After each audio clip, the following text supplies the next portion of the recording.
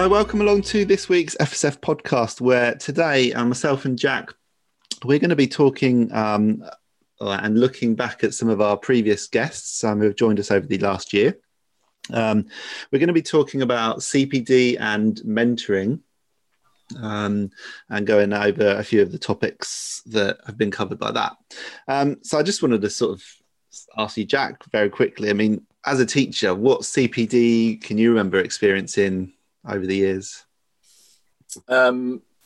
So I remember in my NQT year, I got sent on one, and throughout my career, only one, what you'd call like a formal CPD course, maybe, where I actually went off-site, to a different place. It was led by a tutor. There was other people from other schools there, and it was on a specific topic. I think I went to one of those. It was on maths mastery.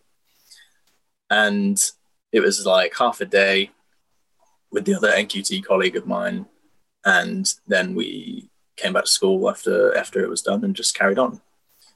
All the other CPD, I think it was kind of in a less formal way than that. So it was through staff meetings, or it was through reading material provided and stuff like that, I think. Yeah.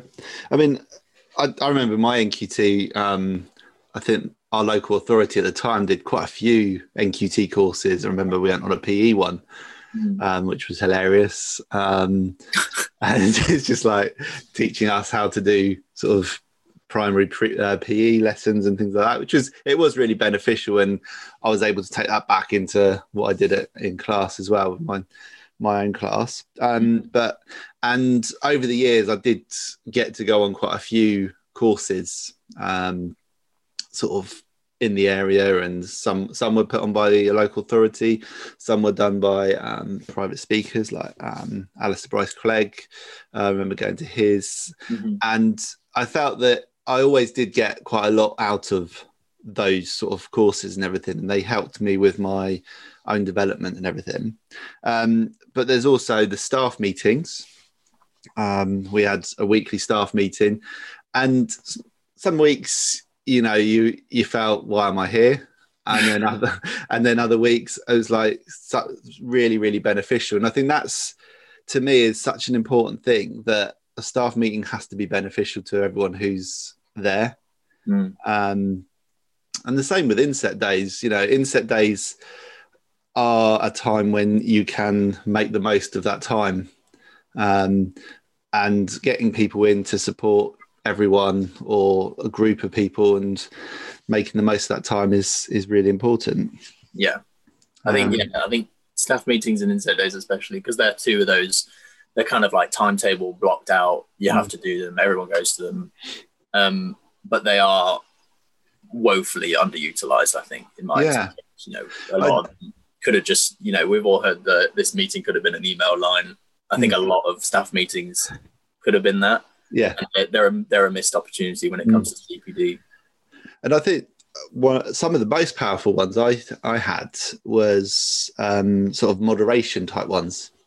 Where a few year groups would get together and moderate, or a really good one was where we would get so if it was a writing moderation, for instance, every year group would put a selection of writing out and in the hall, and we just lay it on the floor, and then we'd create sort of a timeline of the writing as it went through the school.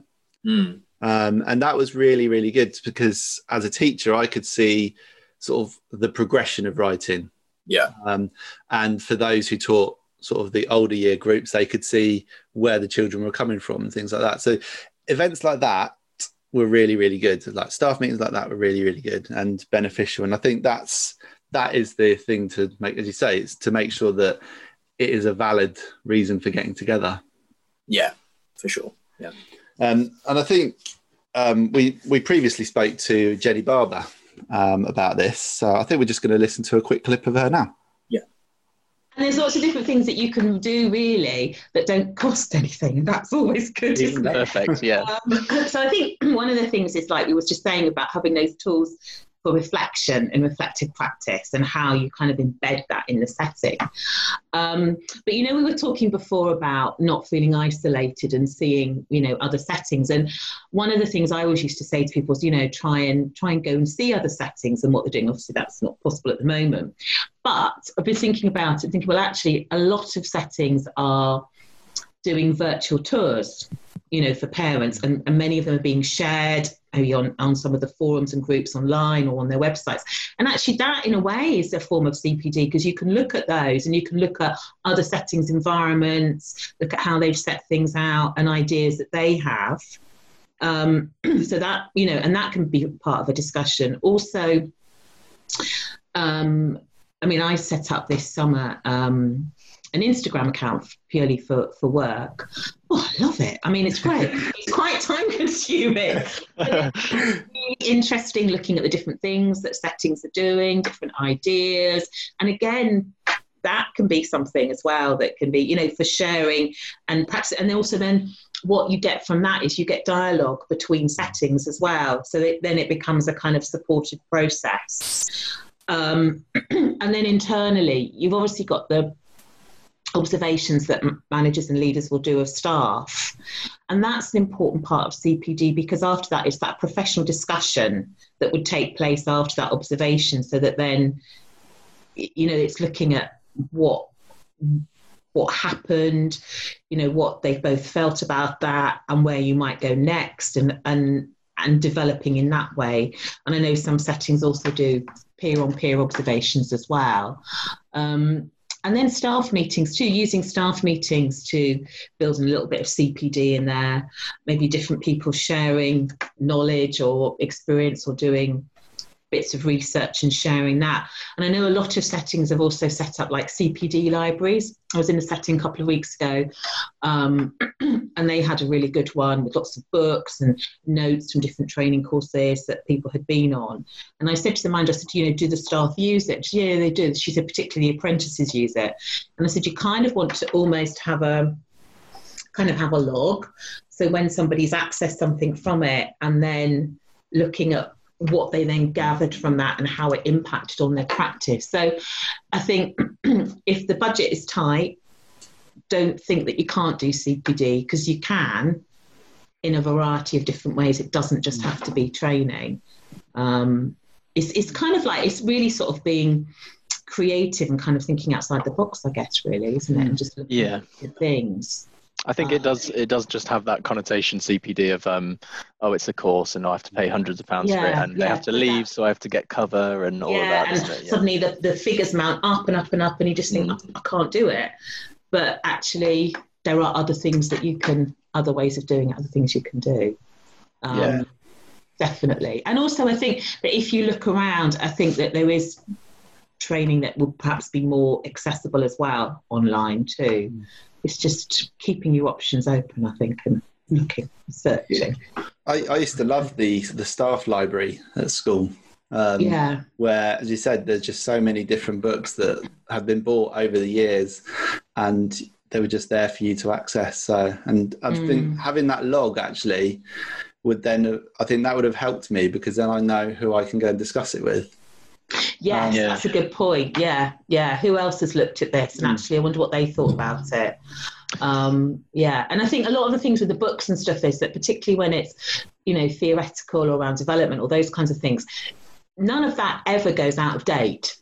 So it doesn't matter if, you know, they were bought a few years ago, because there will still be things in it that will be pertinent and relevant. One of my favourite things I actually did when I was a teacher, which I didn't actually think of was CPD, but now just going off what you said it was learning walks. And I was, as an NQT, I was told to do them, you know, fairly regularly during my NQT time and things. And then I kind of thought, you know, why would I stop ever doing that coming out of my NQT year? Obviously, the only factor was the cover. But, you know, PPA time, because it never loses relevance going around. No, it doesn't. And your peers do what they do best. You know, you've got a whole setting of experienced people there with different levels of experience. So, you know, that's one of the most effective ways of doing it, I suppose. Yeah, definitely. And that precipitates reflection as well. So it's all valuable. It's looking, I think you have to look internally and you have to look externally as well, and maybe the external might look a little bit different at the moment, but there are still things that you can do. But as you say, draw on what you've got internally too to support each other, for sure.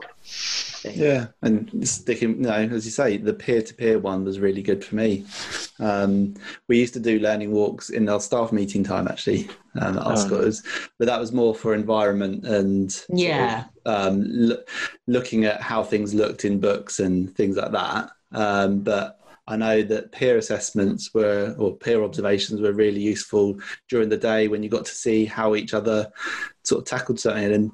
And I know that I worked with one teacher and our classrooms were next to each other with joining doors. And quite often we would just open the door and say, "Oh, how are you doing this?" Yeah. Help! Yeah, and it just worked so well for us. We did team teaching as well sometimes, actually, which was a really interesting one. I remember when they posed the idea, it felt a bit daunting because I was still quite early on in my career, and obviously my year group partner was a very experienced teacher, and it's like, "Oh, you're going to teach this lesson together," and I thought, "Are we?" Because it doesn't sound like I'm going to. But it was actually a fantastic experience, because actually working with them at that time is different from sort of being at the back of the class and doing the observation kind of thing. Yeah. And it gives you a whole different view of it. So I guess that's another way they can do. Yeah, because I would think that kind of like in that situation, working with them, you almost would learn more in a way, because you're probably getting an insight and an understanding as to why they approach something in a certain way and why they're doing what they're doing. Absolutely. Yeah. Because I mean, when our school sort of brought in Talk for Writing, I was teaching in reception, and we didn't really cover Talk for Writing so much, so I never really got to use it in my everyday teaching. And then when I moved to year one, it was something that I obviously had to do, and often I would sort of, especially for the initial stage of Talk for Writing, I would take my whole class into the classroom next door, and we would teach together, all 60 children, and they loved it, and I got so much confidence from doing that. So because I could see how she was doing it, and afterwards she would tell me, what you were doing, don't do that again. So, which is valuable feedback. Exactly, yeah, definitely. So I think Jenny in that clip kind of just discusses some of what we just talked about there, such as staff meetings and making them purposeful, and the fact that they're actually a really great way of doing that kind of thing. And that they are sometimes a missed opportunity for CPD, because there's so much expertise in your school and your wider community even, that is often free to use because you're all there anyway. And Jenny talked a lot about how you have to look at avenues for free CPD now, because those courses, the one that I mentioned at the start, they're few and far between now, and I don't think NQTs listening to this now might not have been on one yet.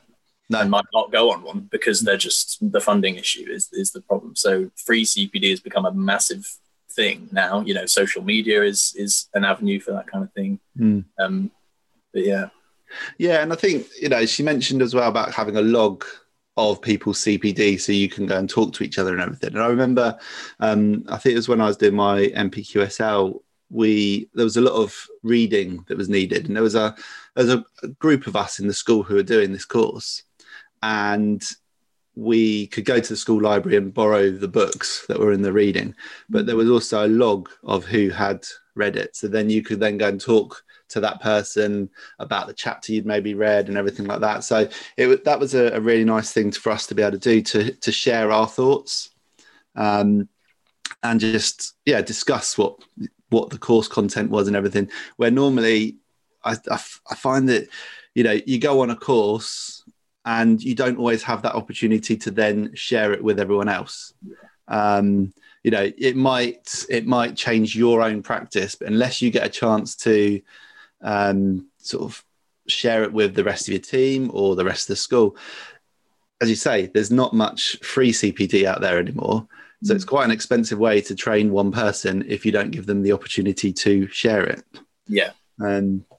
And that, I think, that's another thing that is a really important thing, is to make sure that you do have that chance to discuss and debrief, if you want, any course content and how it's going to impact your own practice after that. Yeah, I think a lot of people forget what the C is in CPD. That it needs to be continuous, and it needs to be revisited, and you need to give it a chance to percolate among the staff and for people to reflect on it and things like that. It's too many times I think it's happened is that someone goes sent on a course, as you say, they might not have a chance even to feedback, but they probably definitely don't get a chance to revisit or, given proper time to reflect on it or things like that. And I think that's the kind of stuff which some people complain that the CPD wasn't worthwhile, is because they don't get opportunities to do that. Yeah, that's a good point. Yeah. I think we're going to listen to Alison Creel now, when she joined us previously, just talking about how everyone is important. And then finding a way, so, in the schools where everybody knows they feel they're accepted for who they are, and that they're going to be included in everything. And they're going to have every kind of opportunity to participate in whole school life. There are some places where you can't get to do things unless you've completed all of your work or your grades are right. So often the kids who can contribute most to all of these sort of external factors which aren't measured are the ones who don't get to go, because maybe they have to do catch-up lessons and all those sorts of things, which means we never, ever get to see the best of those children. We see their mediocre results, but they often are the creatives who go out and do incredible things with their lives. And it's the same with the teachers. Sometimes I was always really interested in the teachers who were quietly being the glue in the staff room and holding people together. And they may not have been the ones who really shone in the classroom, the ones who always would get the outstanding lesson. They'd often be the ones who would be there just being the glue, because they understood about connection and understood. They wanted to see whole people. They were interested in individual values and what people brought. And people want to be listened to and to be seen and to know that they've got a voice. And not the voice where others speak on your behalf, but where your voice counts. So in a school that's got all of those things in place, those are the schools where they will be interested in individuals and understand that we can have our own visions which can be aligned to the visions of the school, and we'll be interested in what those visions are, and we'll also be interested in how those visions can impact on the school, so that the school is an even better environment, the school's even richer because of what you bring. Those are the best schools, and I think that it is really, really important for senior leaders to seek that out in anyone working, anybody in their school community, understanding the vision and the values that each of those people bring, but also thinking about how best to weave that so that it becomes a part of the school. And the more that schools do that, the stronger the school becomes. The stronger the school becomes, the better the outcomes.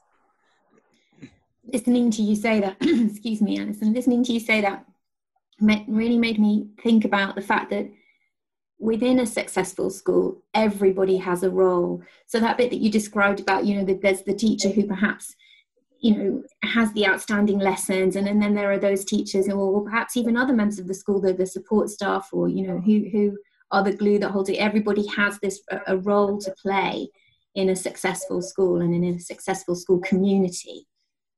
Yeah. I just want to do one proviso. There's just one proviso. I don't want anybody to think that outstanding teachers don't have good values and don't do those things. But sometimes the determination to be outstanding can get in the way of seeing. I mean, there are amazing people who can do it all, but there are some people who might feel less visible because they're not the outstanding teacher, because they don't recognise the gift that they bring to the school. So I think Alison sort of raises some really important parts there about how everyone is important. But I mean, if you think as a teacher on the beginning of their teaching career at NQT, I mean, how valued did you feel as part of the whole school community? And how much of a voice do you think that NQTs do actually have? Yeah. Because, I mean, teachers are, like, especially NQTs, are employed, you know, it's always said, oh, you're employed to bring fresh ideas and all that. And are they ever actually or routinely listened to and have those ideas shared, or is it just classroom level? Yeah, that's a really good point. I think I think that feeling of, I guess validity of your voice definitely comes with experience. I think I don't think I felt like that in my NQT year. Like, I could go into a staff room and get up and say, right, this is how I do things. You know, isn't it great? Because, you know, you're talking to maybe some teachers with 30 years experience, and it just doesn't feel right. But it shouldn't be like that. I think was Alison's point is that in a school, and like I was saying before, the whole community around the school, you have so many people with so many different views on life and experiences and strengths and weaknesses, and how many of those go under the radar because of those kind of feelings, I think. Yeah.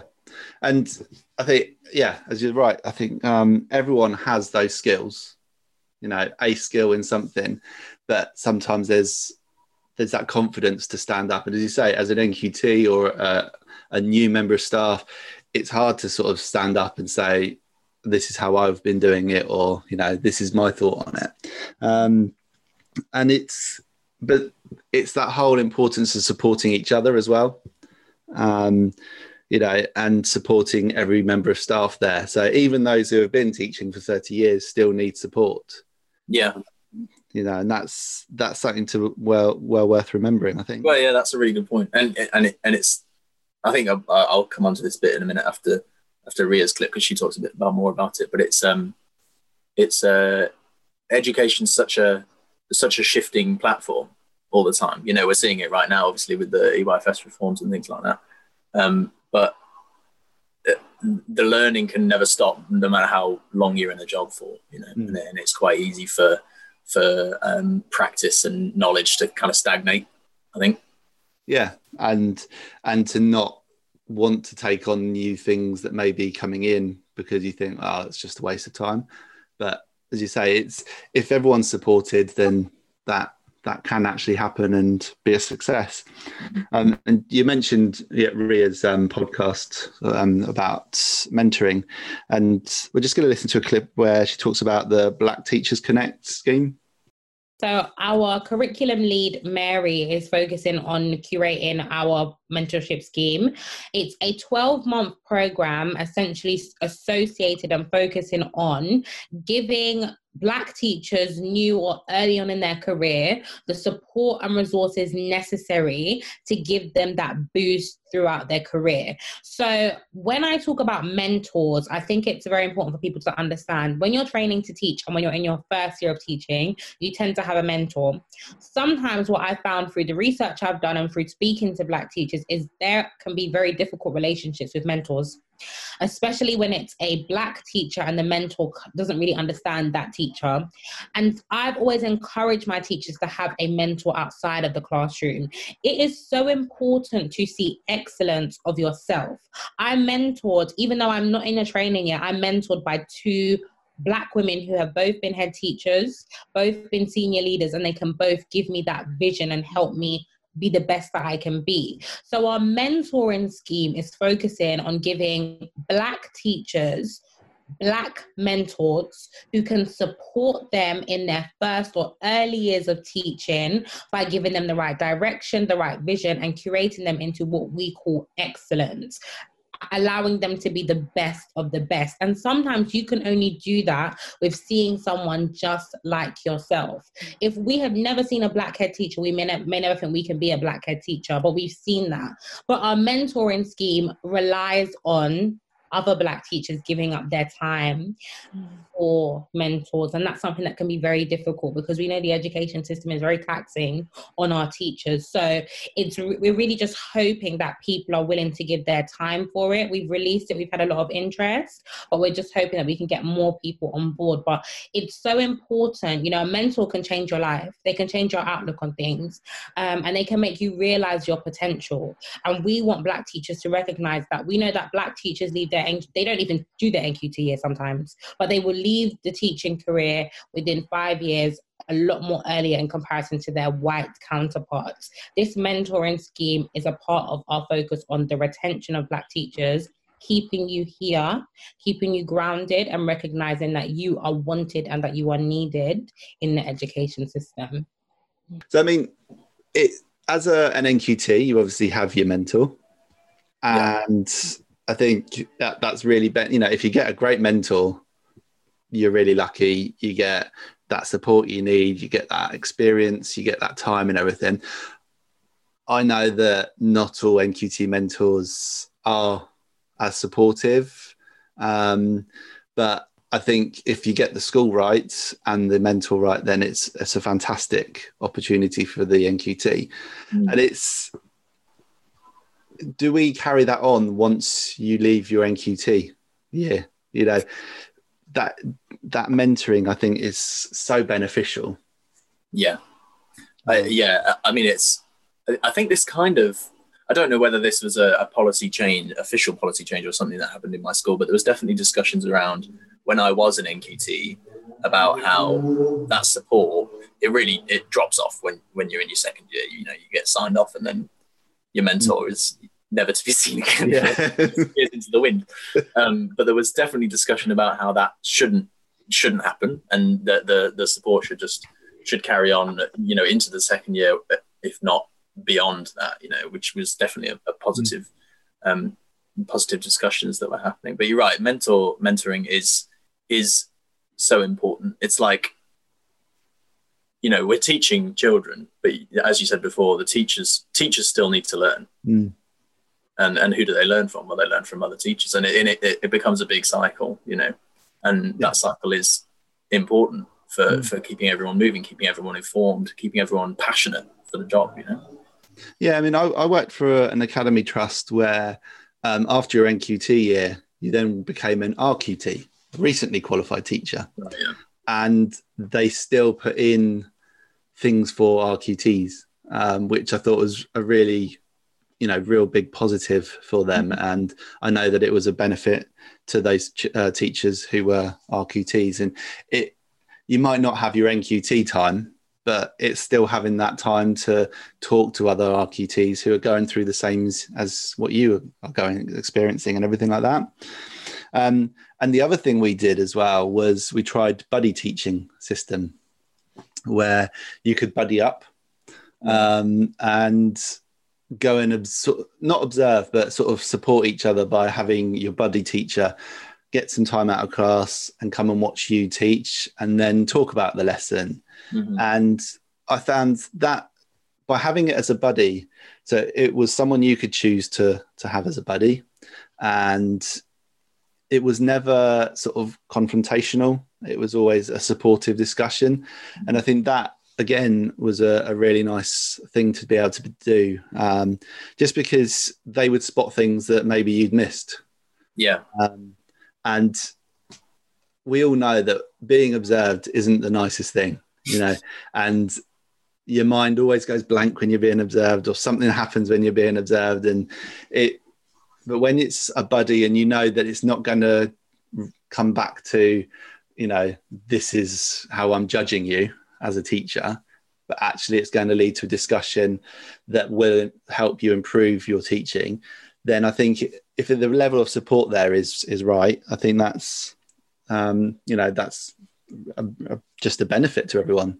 Absolutely. I'm glad you mentioned teacher observations, because that, I think, a lot of schools can fall into the habit of thinking this is the CPD, you know, and I'm very much in the camp of it's not at all, and I would argue it's not beneficial to anyone, that kind of format. As you say, it's too pressure filled, it's too removed from reality. That's a discussion for another day then. But we did a similar thing, you know, buddy teaching. We did like team teaching where we'd even teach the same lesson together with our year group partner because we were a two-form entry, which was actually really nice because then you got to see how that, because you never, if you're in a two-form entry school, you never actually see how your year group partner teaches because you're always teaching at the same time. Yeah. But when you do that kind of thing, when you buddy teach, it's super interesting to see how they respond, and you actually get to go into each other's classes and how they respond to your children, how you respond to their children, and things like that. It's just little things like that can do so much for CPD reasons. I think it's just improving your own practice. Stuff like learning walks falls into that. I used to love doing those. Did a lot of those in my NQT year, where you just go around, hop into people's classrooms, just obviously in a very, you know, non-judgmental way, just going in and seeing what's happening.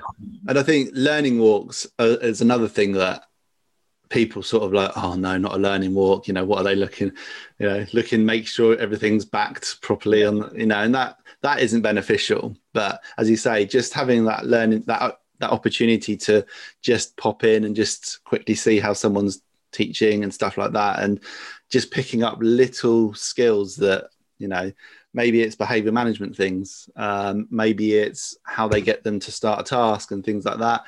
Just seeing other teachers do that is so important in your own development.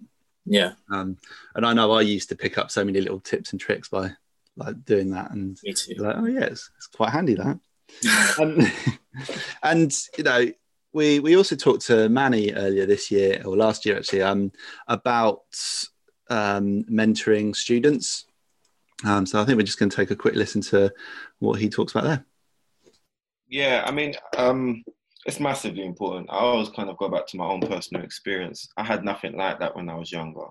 I think the first thing is that work experience isn't really a priority like it used to be. So when I was in school, wasn't that long ago, maybe like 14, 15 years ago, work experience was like it was compulsory. We did it for 2 weeks. Many schools now, including the school that I work in, it's not a priority. So I think that first and foremost is quite important that we do, because the school don't do it. So it's good that we can do it on their behalf. And then I think secondly, it's good for them to see people who look like them within the working world, because I always have this saying that really resonates with me whenever someone brings it up, and it's that, you know, you can't be what you can't see. And for many of these young people in the environments that they've been raised in, it's through no fault of their own. Some of them, the circumstances and situations that they're in and that they've had to be raised in. And so, for many of them, they may be the first ones to maybe obtain a certain amount of GCSEs, or to go to college, or to go to university. They may not have parents who are in the professional line of work in that sense. So I think it's very difficult to be aspirational for things that you don't think are obtainable or achievable, or that you do not see.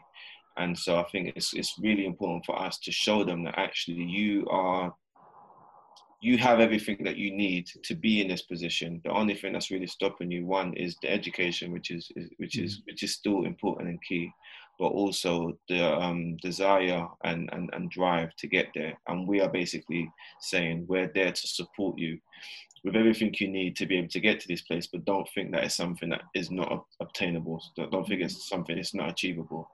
And I think for them it's inspiring. I would like to think that for them, they're motivated. When they get there, they think to themselves, wow, actually, I can still come from Croydon or Lewisham or wherever it is that I come from, and still work in Farringdon or Barbican. You know, to them, you take them there and they act as if you're taking them to, I don't know, like Germany or something, or, you know, like a whole area outside of England. But, you know, you're saying to them, this is just a train ride away. You know, this is all accessible to you.